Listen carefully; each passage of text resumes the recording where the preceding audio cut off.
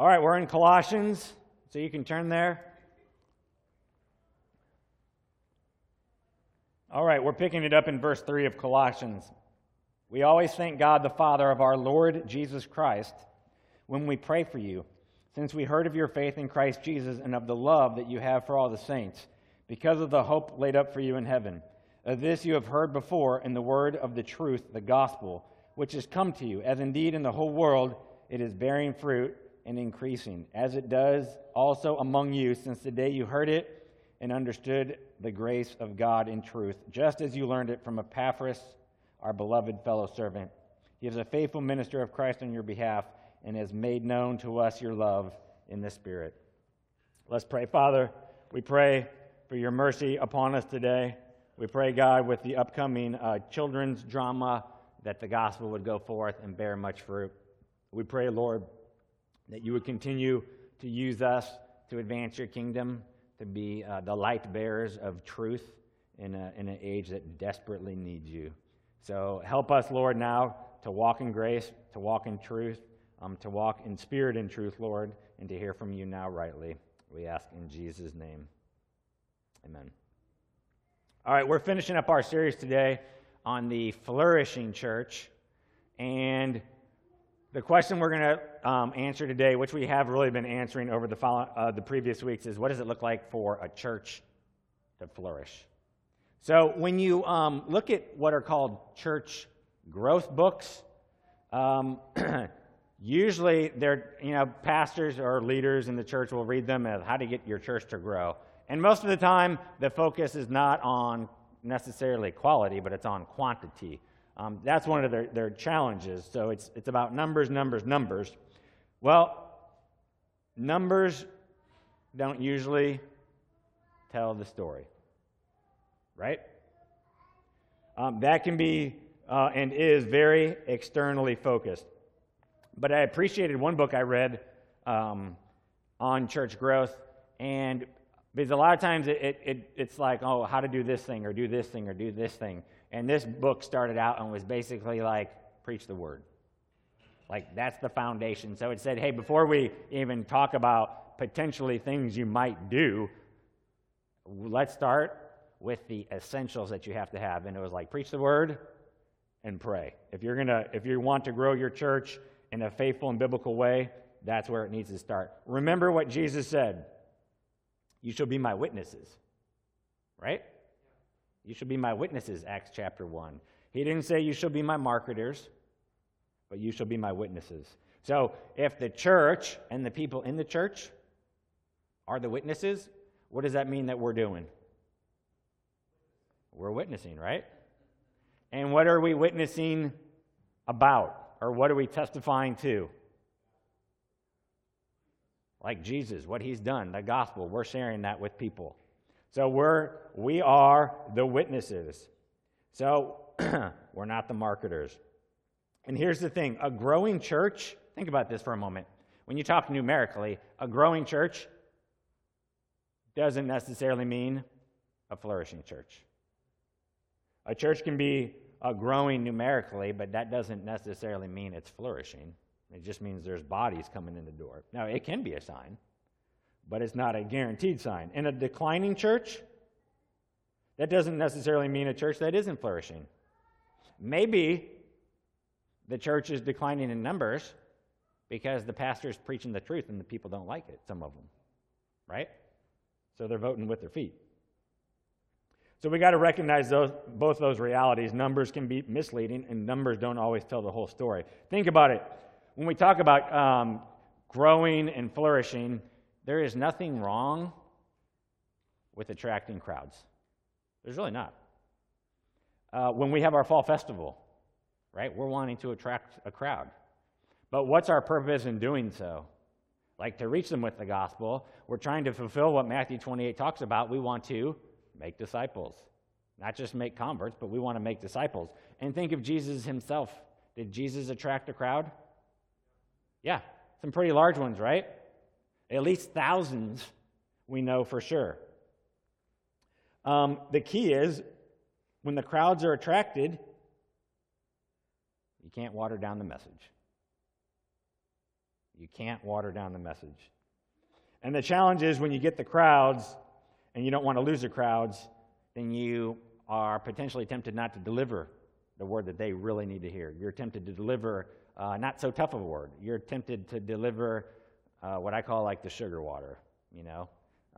What does sugar attract? I mean, it attracts all sorts of different insects, right? Animals, ants, whatever. You spill something, what's attracted to the sugar? The ants, right? They just come out of nowhere. Too many want to be just a part of the crowd. So it's okay for the crowds to come, and it's okay to initially be a part of the crowd. But when you think about the crowds, even just with Jesus, what attracted them? Well, yes, Jesus, but part of what the attraction was in what he was doing. Even if you think about Jesus in John 6, if you turn there, we can see a few things that I just want to briefly point out. John chapter 6. This is where Jesus feeds the 5,000.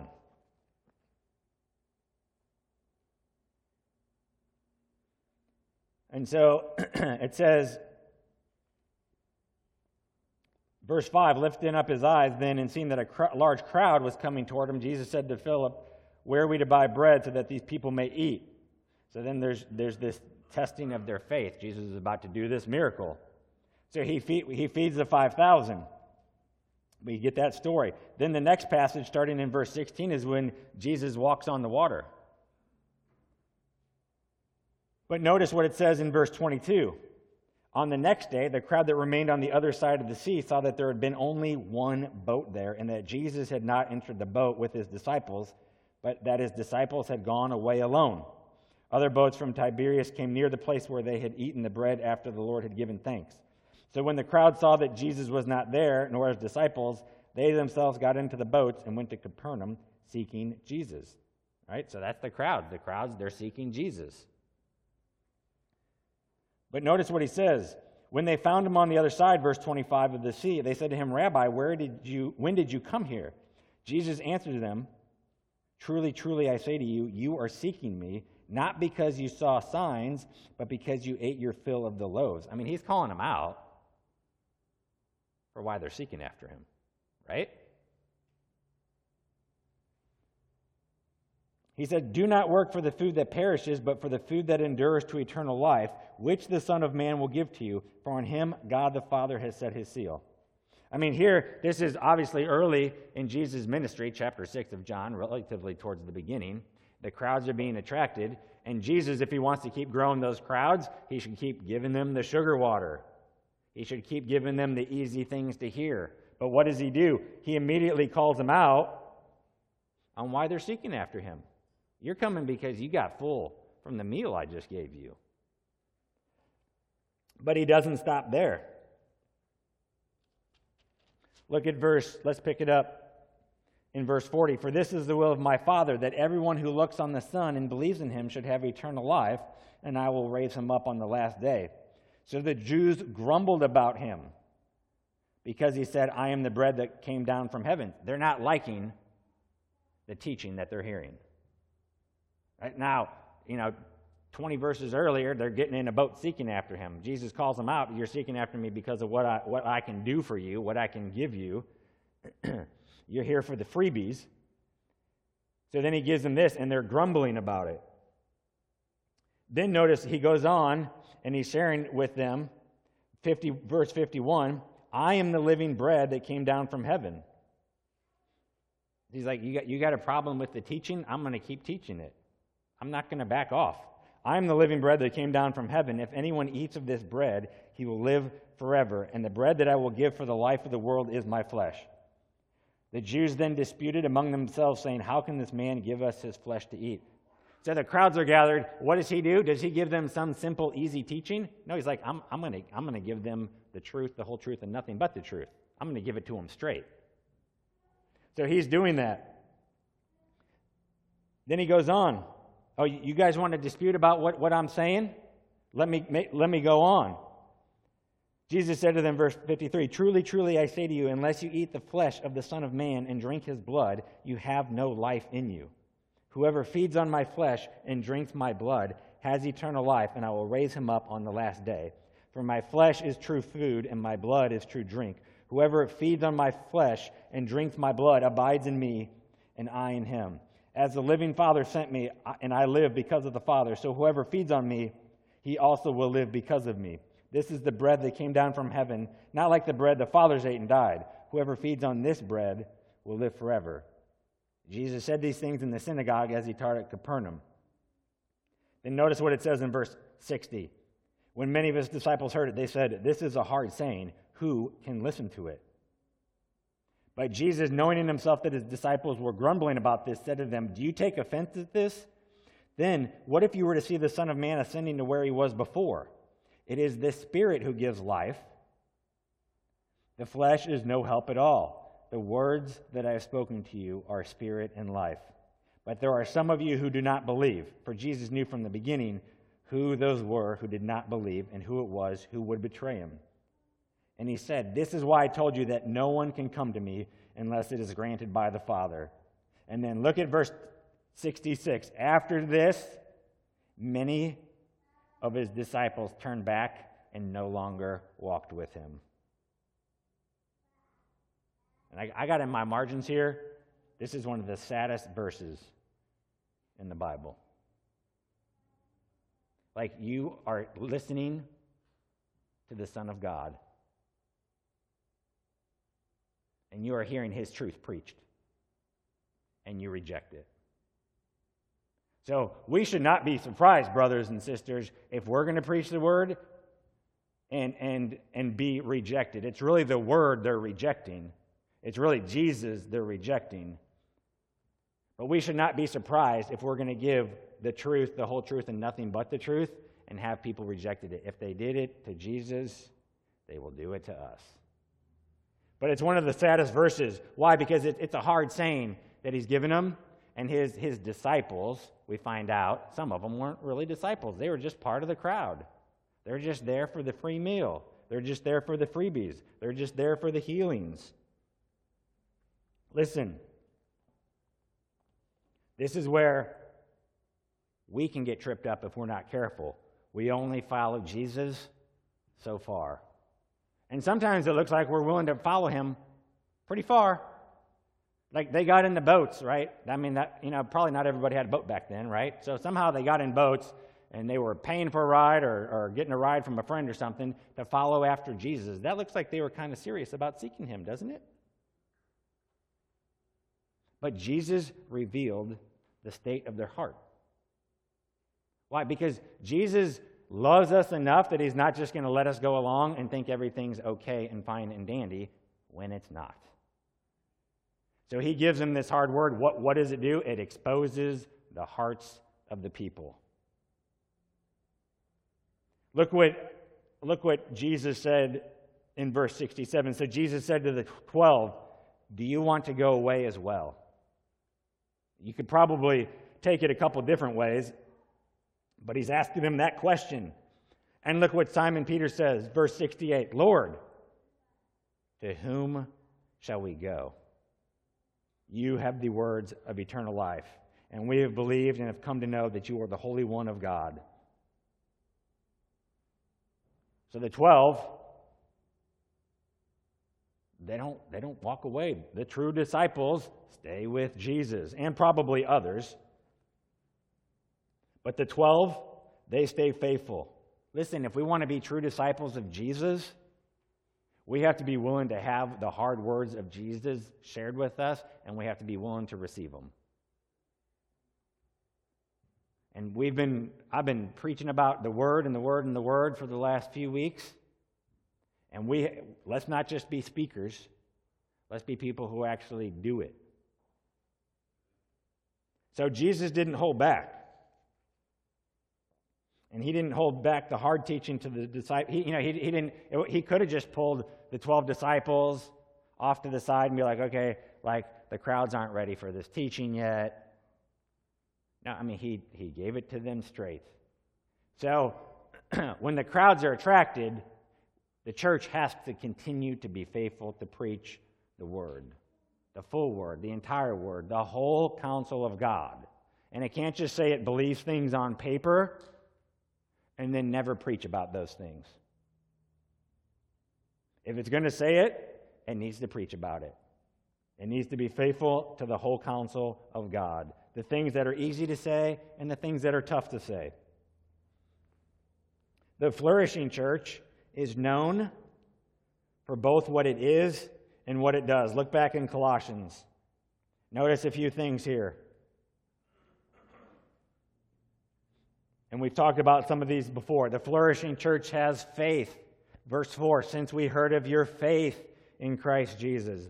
And the flourishing church has love, the faith in Christ Jesus, and of the love that you have for all the saints. So it has the faith, it has the love. It has a hope, because of the hope, verse 5, laid up for you. And what's this word doing? They have the word, and it's bearing fruit, which has come to you. What's come to you? The word of the truth, the gospel. So they've got the gospel. It's come to them, and what's it doing? It's bearing fruit and increasing. Well, what helps a person grow? Notice here that Paul is writing this letter, and what is his aim? His big overall aim is to help the church grow, right? He's wanting them to grow. What's Epaphras' aim? He wants the church to flourish. He wants it to do well. So you have these leaders here. Guess what? Leaders are important to flourishing. You got to have someone leading. If you don't have someone leading, there's chaos. So the leaders are imperative. Sheep need shepherds. What's Paul doing here? He's shepherding them. What's Epaphras doing? He's been shepherding to the Colossian church. He's been their shepherd and ministering to them time and time again. In the past, we've talked about this just a couple weeks ago. You need the leaders and the pastors. You need right thinking, the orthodoxy. You have to say the right things, and you have to think the right things. Okay? Sometimes we can say things, but we don't necessarily think them. We can say things, but we don't necessarily think them, meaning we don't necessarily think that to be true ourselves. We can parrot a whole lot of information. And there's a place for that, especially when kids are younger. A lot of times we're training them, and they're parroting information. They can say it, but did they really think it? Had they really made that connection about what is transgression against God? Well, not when they're real young. But we can start to inculcate those truths into them so that they're at least saying them. But then we want them to start thinking them, which means what? They're believing them. They're believing those truths. So we want right thinking. We want orthodoxy. That means we need instruction in the Word. We need instruction in the Word, which is what we're getting right now. Instruction in the Word. So you want to sit under the faithful exposition of God's Word. You want to be in Bible studies where they're digging into God's Word. You want to be in life groups where they're challenging one another to walk in the faith. Why? How are they doing that? Basing it on the Scriptures. So right thinking. Then there's the right living. That was mentioned as well. The words and the actions match up. The fancy word is orthopraxy. So you have orthodoxy, straight teaching, orthopraxy, straight living, or the right practice. They do the right things. If we say the right things, but we don't do the right things, do we really believe it? I mean, overall, if we looked at your life, now, we're all probably hypocrites in some form or fashion. Because we probably say things, and then we don't always follow through to do it. But I'm saying, overall, if we took a little video of your life for a week and could flash it before us and watch it in 30 seconds, is the right speaking matching up with the right, or with the living that you're doing? Is it right living? So if we say the right things, we need to make sure we do the right things. If we have the orthodoxy, we need to make sure we have the orthopraxy, the right living. So those are a few things we need: pastors, right thinking, right living. But you know what we need? We need other growing believers. Imagine right now if you were the only person in this church sitting in this room. And you came today, and just because he loved you so much, he and Laura came up here and did worship. What would be missing? The body, right? What makes up a church? Like, yes, many different things, but the people You got to have the body. So other growing believers. Think of people for a moment. Think of people who inspire you to keep following Jesus. What is it about them that encourages you to keep following Jesus? I mean, it might be their attitude. It might be their words, like they verbally encourage you. Their attitude, like they're always upbeat. And that you can tell, like they're filled with the Spirit, and He's just pouring out of them. It might be their lifestyle. It might be their example that they set. They're always serving here or there. I mean, there might be different things. It might be their ministry. It might be how they've spoken into your life. It might be how they carry themselves in trials and challenges. Listen, I'm encouraged by others' pursuit of Jesus. And when I see your pursuit, that encourages me to keep pursuing Him. And I'm encouraged to see you ministering to others. Okay? Guess what that does? That encourages me to minister to others. And to me, it's more impactful. And when we talk about like people that we look up to, like we can think of people that we have never met and probably will never meet, right? Big name Christian leaders that definitely have earned respect for sure. But to me, it's more impactful at the local level when I know people. Because then you kind of know the nitty-gritty, and you sometimes see them get tripped up, or you've seen their bad days. But guess what? They're still pursuing Jesus. So to me, it's more impactful when I know someone, and I know they're going through something. Like most of those big names that we think of, we're never going to know their personal struggles, really. Not really. Maybe they might share some of them. We're probably not going to know if they're going through something with their son or daughter. Probably not. They might allude to it. But to me, that's why when I know believers and I know more about their life and what's going on and what they're struggling with and what they're dealing with, and in the midst of all those things, in the midst of those trials, those challenges, like they still seek Him and the fruit of praise is still on their lips about God, that's powerful. And that encourages me to keep seeking Jesus. And then guess what happens?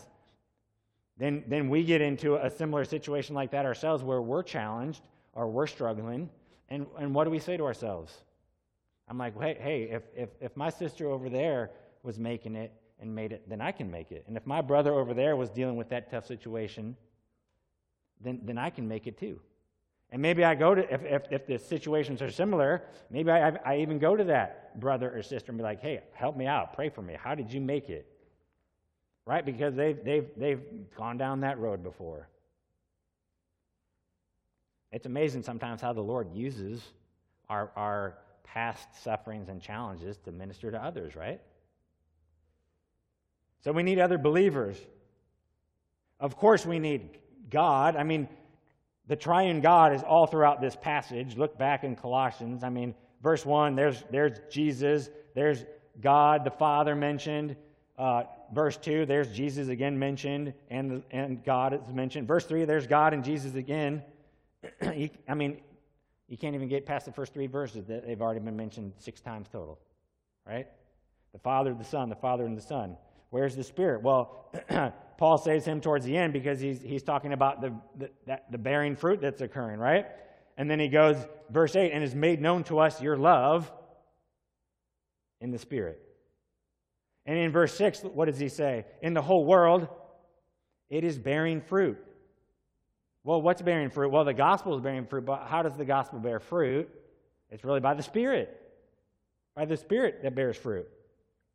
And when we think of what's necessary for the flourishing church, absolutely crucial is the fruit of the Spirit. And sometimes, I have people that visit or thinking about visiting, and they're like, is your church Spirit-filled? Now, what does that mean to them? Normally it means, does your church speak in tongues? That's usually what it means. And if a church speaks in tongues, it's Spirit-filled. And if it doesn't, it's not Spirit-filled. That's a lousy way to look at things.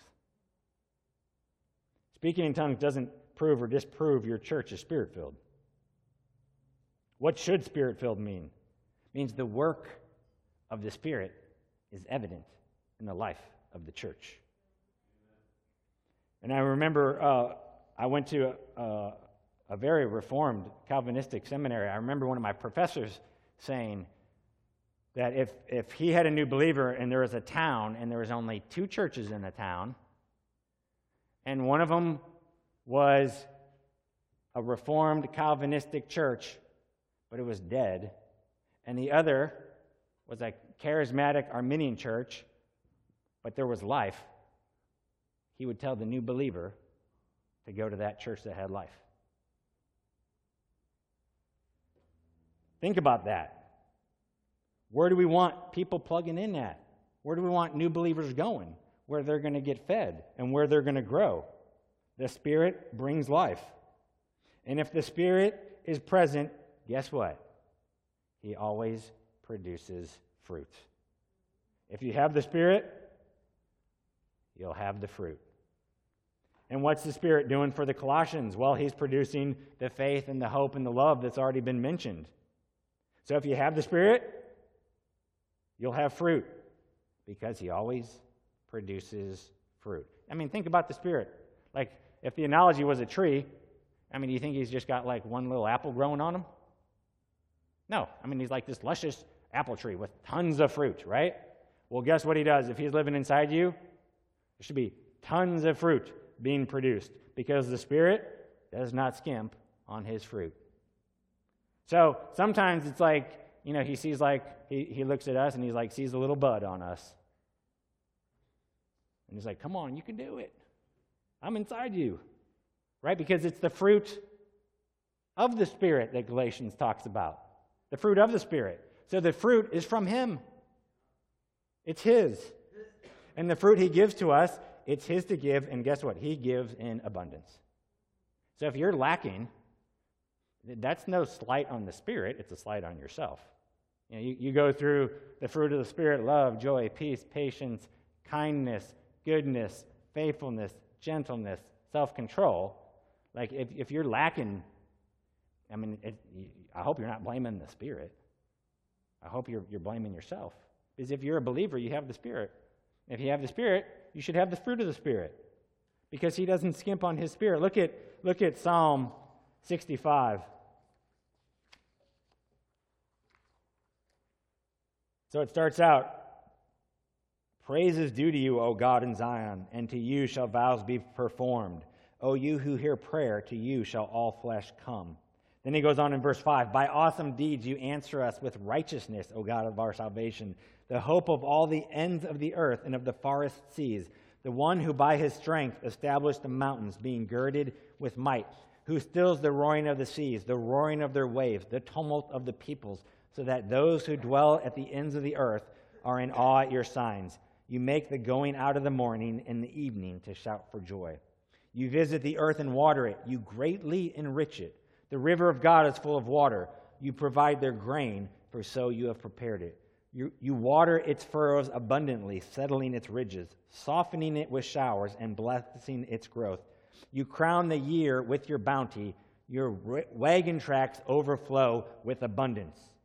The pastures of the wilderness overflow. The hills gird themselves with joy. The meadows clothe themselves with flocks. The valleys deck themselves with grain. They shout and sing together for joy. Now, if God is doing that physically for the earth to bless His people, how much more so will He do internally? He's an abundant God. He overflows in His blessings. He overflows in His physical blessings to us, but I'd say much more so even with the spiritual blessings. And think about it for a moment with the fruit of the Spirit. Those fruit that I mentioned, like, which fruit do you lack the most? I think we asked this at a men's study a few weeks ago, or maybe it was at one of the life groups or something. Like, most people always say love. Nothing wrong with that. You probably lack it. I was at McDonald's the other day in the drive-thru. And by the way, if you know I'm desperate, if you see me in the drive-thru at McDonald's, okay, getting food for myself. Now, some of my kids really like eating there. It's almost like a staple for them or something. But if I'm going to get food for them from McDonald's, I'm going to go get food for myself from someplace much more healthy, like Taco Bell, okay? But I'm in the drive-thru, And God's been teaching me, like when I think about which fruit, at least what he's been teaching me lately is like I'm lacking in patience, okay? And drive-thrus and traffic and driving are great opportunities to learn that. So I'm in the drive-thru, and if you've ever been to the drive-thru at McDonald's, you probably have it at least once. They have like the two drive-thrus, you know, and then they kind of go into each other, and then there's the two windows. Well, anyway, I'm in like the short end of the drive-thru, and this other lady is in the long end, and I'm like, it's really my turn to go, and I've already placed my order, and I'm like, I bet she's going to cut me off. And I'm like right there ready to go to have my turn because the person in front of her just went, and sure enough, the room opens up, and she starts pulling forward, and then she looks over at me. And I'm like, I point to myself. I'm like, that's my spot. And then she looks at me, and she like does a double take, and then she waves me off. And I was like, and it was like this little old lady, okay? And I was like, Grandma, you aren't in a good mood today. And I was like, you know, you are so blessed by the Lord right now that the Lord is teaching me about patience. Else I would be laying on my horn, okay? Yes, he's teaching me about patience, clearly, right? On a worse day, I probably would have honked the horn, okay? Just being real. So he's teaching me about patience. What fruit are you lacking that God's probably trying to get your attention about, that he's probably trying to teach you about, that he's trying to work on you about? Because we need both the Spirit and the Word. If you have the Spirit and the Word, guess what? You have life. Look at John. We're back in, we read it, but let's just read it again. John 6.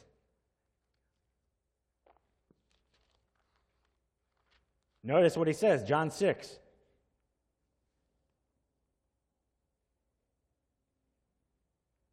Which is really important, by the way, for understanding the whole passage. John 6, he says, verse 63, it is the Spirit who gives life. The flesh is no help at all. The words that I've spoken to you are spirit and life. Okay, does the Spirit just zap people and they're saved? Well, maybe in one sense. But you have to have the Word. You have to have the Word. There's no example in the New Testament of someone getting saved without hearing the gospel. You have to have the Word. Okay? So you have the Word, and then the Spirit comes in and does His work.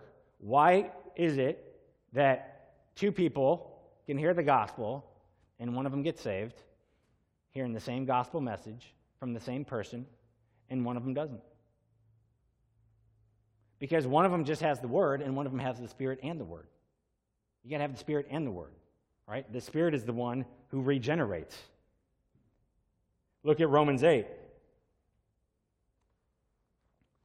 Look what it says, Romans 8, verse 8. Those who are in the flesh cannot please God.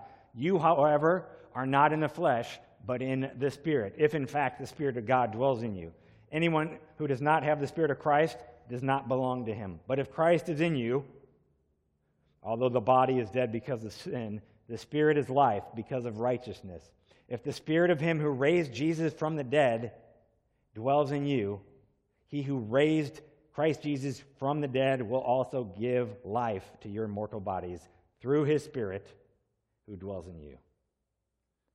How does the life come? Through the Spirit, right? But you have to have the Word and you have to have the Spirit. And what does the Spirit bring? He brings life. That's what he brings. Look at 2 Corinthians 3. Verse 5, 2 Corinthians 3. Not that we are sufficient in ourselves to claim anything as coming from us, but our sufficiency is from God, who has made us sufficient to be ministers of a new covenant, not of the letter, but of the Spirit. For the letter kills, but the Spirit gives. What does the Spirit give? Life. The Spirit gives life. Two more verses, Galatians chapter 6.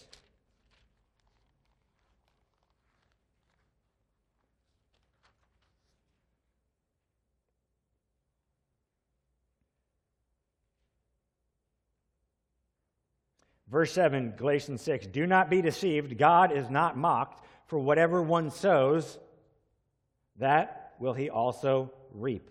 For the one who sows to his own flesh will from the flesh reap corruption. But the one who sows to the Spirit will from the Spirit reap eternal life.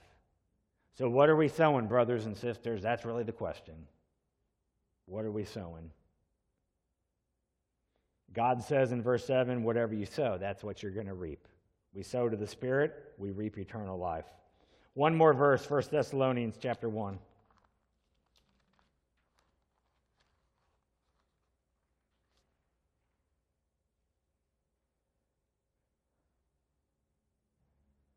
Verse 4, 1 Thessalonians 1, for we know, brothers, loved by God, that he has chosen you, because our gospel came to you, not only in word, okay? Not only in word, but also in power and in the Holy Spirit and with full conviction. Again, you got to have the word, and you have to have the Spirit. How did it come to them? It wasn't just the word. Yes, the word did come, but the word came in power and in the Holy Spirit and in full conviction. We've already known from our study in 1 Thessalonians what happened after that. They got saved. They bore much fruit. They were an example to others. So when we talk about a flourishing church, listen, you can grow in a non-flourishing church. And you can also not grow in a flourishing church. And sometimes, people are like, I'm not growing. Well, that might be a statement about the church or you or both. But we automatically assume it's not us, right? How could it be me? It's got to be my church. No, don't blame the church. When the word is planted on good soil, what happens? What happens?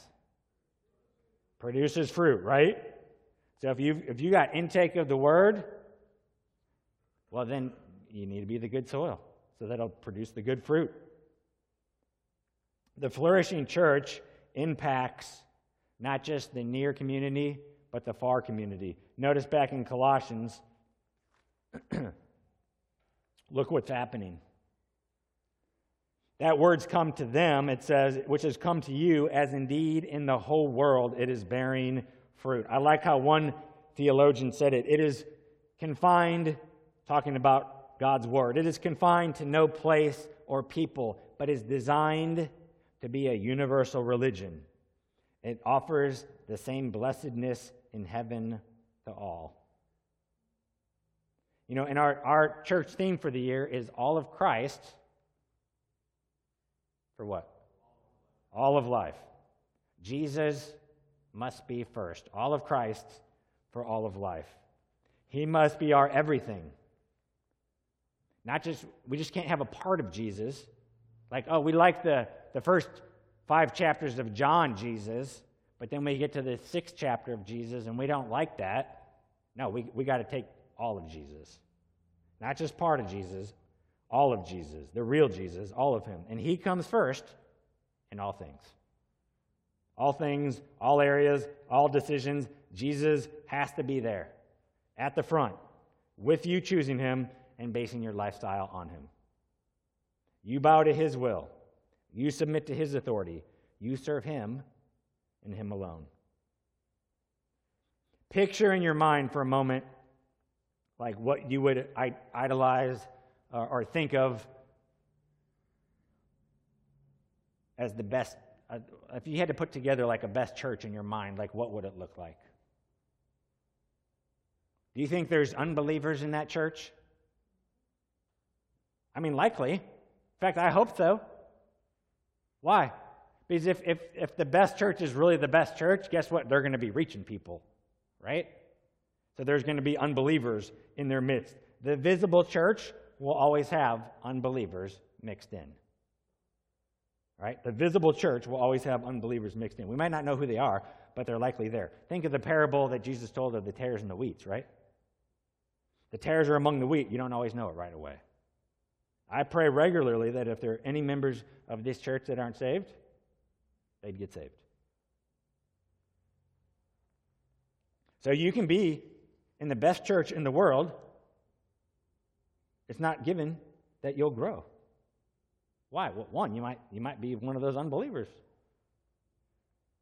But 2, growth isn't automatic. If growth was automatic, people would never fall into sin. People would never backslide. They'd keep growing automatically. But growth isn't automatic. Growth doesn't just happen. Now, some of you are gardeners, and some of you pretend to be gardeners. But if you took some seed and just throw it on your basement floor, like what's going to happen? Like nothing, right? It's probably dark in your basement, probably not much natural light. I'm hoping there's not too much dirt. Seeds don't automatically grow. True? What do they need? They need nutrients. They need soil. Well, what do we have to do to grow? Well, we need nutrients, right? Look at Hebrews chapter 12.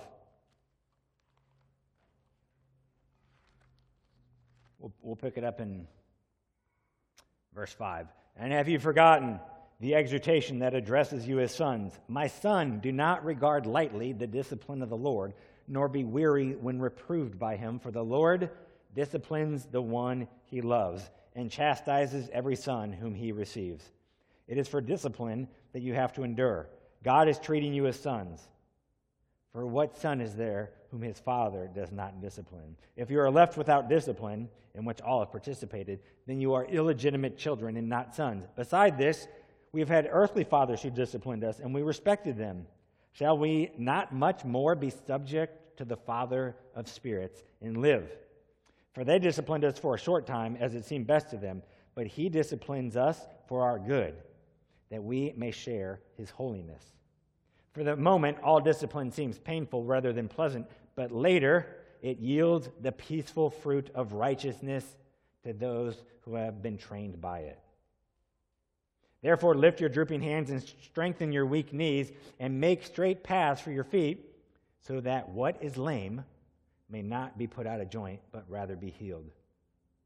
Strive for peace with everyone, and for the holiness without which no one will see the Lord. So he's talking about, the context here, he's talking about discipline. But notice what he says in verse 11. For the moment, all discipline seems painful rather than pleasant, but later it yields the peaceful fruit of righteousness. And then he adds this, because it's important, to those who have been trained by it. I mean, you can be disciplined and not learn anything from it. Right? And sometimes God is disciplining you, and he's disciplining you, and you have your ears shut. And he's wanting to train you. And guess what? He disciplines you just like he says earlier because he loves you. But you have to receive the discipline. To those who have been trained by it, let God's discipline serve as training for you. And then he goes on, strive for peace with everyone and for the holiness. And look what he says, without which no one will see the Lord. I want to see the Lord. Do you want to see the Lord? Then we're being told to strive for holiness. Strive for holiness. So this word strive, it means to do something with intense effort and with definite purpose or goal. Do something with intense effort and with definite purpose or goal. We are striving for holiness. Well, what is the fruit of the Spirit? That's part of that holiness. If you have the love, joy, peace, patience, kindness, goodness, gentleness, faithfulness, self-control, you're doing pretty good with the holiness. But we need to strive for it. Strive for holiness. What are we seeking when we come on Sundays? Are we looking for our weekly Jesus injection? Like if you miss for a couple weeks, you should feel out of sorts. Because you're missing the body. You're missing worship, corporate worship. And so in one sense, we all kind of need a weekly Jesus, and we need a daily injection. But what are we seeking on Sundays? Like sometimes we're coming more to get than to give. And I'd say if that's the case, then we have it backwards. And we're really not understanding why we're coming. Like imagine taking that approach with some important emissary. You're invited to meet with him, and you think to yourself, how can I have a meeting with him that makes me feel great. That I want to walk away feeling pumped up and energized. No, you're meeting with the emissary and you're concerned about what he needs and requires. When we're coming into church and meeting with the God of the universe, our Heavenly Father, we should be concerned about what does he want from us. What does he want from us? So then it becomes, what do I need to give to him? What do I need to give? A lot of times people come to church to get. That's their primary motive. That's a wrong primary motive. You're coming to give. First and foremost, if you're coming here, it should be to give worship to the greatest God ever. And his son Jesus. We're coming to give him the worship that he's due. We give the worship with our voices. We give the worship because the preaching, it's really not just like a monologue. It's almost like a conversation, not in the way that some of those church growth books talk about, but there's a back and forth, so to speak. You're not passive agents. You're actively feasting on the word that is given to you. And that is worship. So you're coming here to give worship to the Lord. That's the primary. Now, I believe as you're giving the Lord your worship. You're giving the Lord your offerings. You're giving the Lord your heart. You're giving the Lord your giftings. You know, there's people in the nursery right now. There's people serving the children right now. And in one sense, they're missing out. In another sense, they're not missing out. But in one sense, they're missing out. They're missing out on this. Why? Because they're giving. Right? They're giving. So that, in one sense, so you can get, if you think about it. But they're giving. And I think, and would put before you, as you're giving to the Lord, guess what? In his mercy and grace and kindness and graciousness and love, he gives back to you. And you get. You get. You get blessed being in the presence of the Lord. Sometimes you get those feelings of awe and reverence. You get blessed by your brothers and sisters pouring into you. But guess what? It's almost like marriage, right? If it's all about me, and what can I get, and then those two people are always thinking that, the other's never satisfied. But if we're more concerned about our spouse and how we can serve them, guess what? Both end up satisfied, right?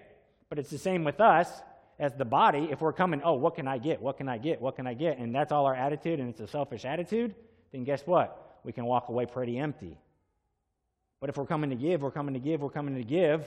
and I'm giving to this brother who needs some help and this sister who needs some prayer, guess what? We all walk away very blessed, and we've been given much, and we get a whole lot. So we give primarily. So let's be the church that you want your church to be. Be the church that you want your church to be. You can't complain about a deficiency in your church if you don't try to meet that deficiency. So you're like, oh, my church is lacking in friendliness. As you scoot out of the service as soon as the amen is said and never talk to anybody. No, be friendly. And my church is lacking evangelism, as I have coworker after coworker after coworker I've never attempted to share with. And my church is lacking in discipleship, but I'm too busy to work with the guy who just got saved a couple weeks ago. No. Don't complain about a deficiency in your church if you're not going to help with that deficiency. Okay? Lacking in friendliness, be friendly. Lacking in evangelism, start sharing. Lacking in discipleship, start discipling. I found this as I was preparing for my sermon this week. I thought it was pretty good. Here's what it said. And it was actually a covenant that one church makes, their people make. As they join the church. This is my church. It is composed of people just like me. It will be friendly if I am. It will do a great work if I work. It will make generous gifts to many causes if I am generous. It will bring others into its fellowship if I bring them. Its seats will be filled if I fill them. It will be a church of loyalty and love, of faith and service, if I, who make it what it is, am filled with these. Therefore, with God's help, I dedicate myself to the task of being all these things I want my church to be. Guess what? This is possible by the Spirit of God. We can only be the flourishing church if God himself is here in our midst and working in us and through us. Are you hearing me? That we are willing vessels to be molded. 2 Corinthians 4, right? We're the vessels being molded. Now, what kind of clay are you? Are you the clay that, when you ever see that wheel spin? Like, it's fascinating, and they can shape it all into all sorts of different cool, probably all sorts of different things, but normally pots is what I see, right? Anyone ever do that before? Okay, that's pretty cool. I'm jealous. But the potter can make the pot to be anything it wants, right? Right? Well, but eventually, what does the potter have to do with that pot? I mean, he takes it off whatever the little stand thing's called. I'm showing my ignorance here. And puts it into the oven or the fire, right? But then what happens? Then it, does its thing. and it no longer can be shaped, right? Well, guess what? Sometimes, if we're not careful, we're kind of like the pot that's coming out of the oven. Because it's like we've been shaped, and we're like, nope, I'm not being shaped anymore. Like, this is my shape. Yeah, there's a little dent down here and a little ding over here, and the lip's a little messed up, but it is what it is. No. Like, we should be believers that are always on that wheel, letting the Lord shape us and mold us however he wants. We should never, never, never be thinking like we're in that fire, all right? Why? Because once we're in the fire, like, the work's done. No, we're still on the wheel, brothers and sisters, and God is molding us. So be moldable. Be moldable. And he's wanting to give and bless you with all sorts of different things. He's wanting to see more and more and more and more fruit. A lot of times, like, when people talk about fruit, they're like, oh, well, how many people did you share with? Or how many people are you discipling? Or how long did you pray? Those aren't necessarily bad questions. But when the Bible talks about fruit, those are some of the things. But the fruit of the Spirit isn't how many people you led to the Lord last week. You should be leading people to the Lord. But it's love, joy, peace, patience, kindness, goodness, gentleness, faithfulness, self-control. It's those, right? That's where we abound. And guess what? If we're abounding in those things, then the sharing with the people and the discipling people and spending time in prayer are going to be a part of that. You could argue it follows it or it precedes it. I'd say both. The point is, let's be filled with the Spirit. The flourishing church is a Spirit-filled church. From the moment you walk in till the moment you leave, and every time in between the other 166 and a half hours or so, you're walking in the Spirit. You have the fruit of the Spirit in abundance. In the areas you're weak and the areas you're falling short, you're on your knees crying out to the Lord to be gracious and merciful, and to mold that little imperfection, that impatience needs to be molded out. That lack of love needs to be molded out. That lack of self-control needs to be molded out. And you're seeking the Lord, and you're repenting, and you're crying out to him to change you. And then what are you doing? Striving for holiness. Striving for holiness. Intense efforts designed to work towards God, right? We're being conformed to the image of his Son. What a beautiful thing. You want to be conformed to your own image? No, that's awful. That's horrible.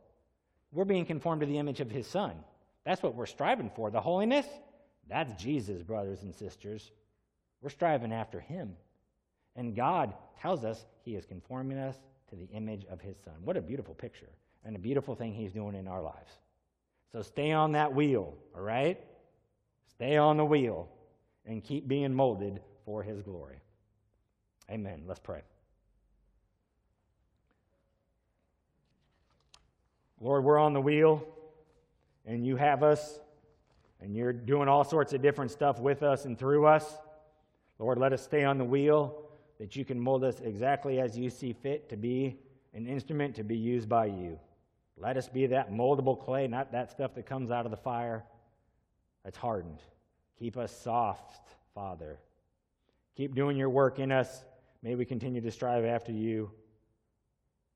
We want to be people who are busy about the things of God, who strive after Jesus. We want to flourish, and we want to help others flourish for your glory. Amen.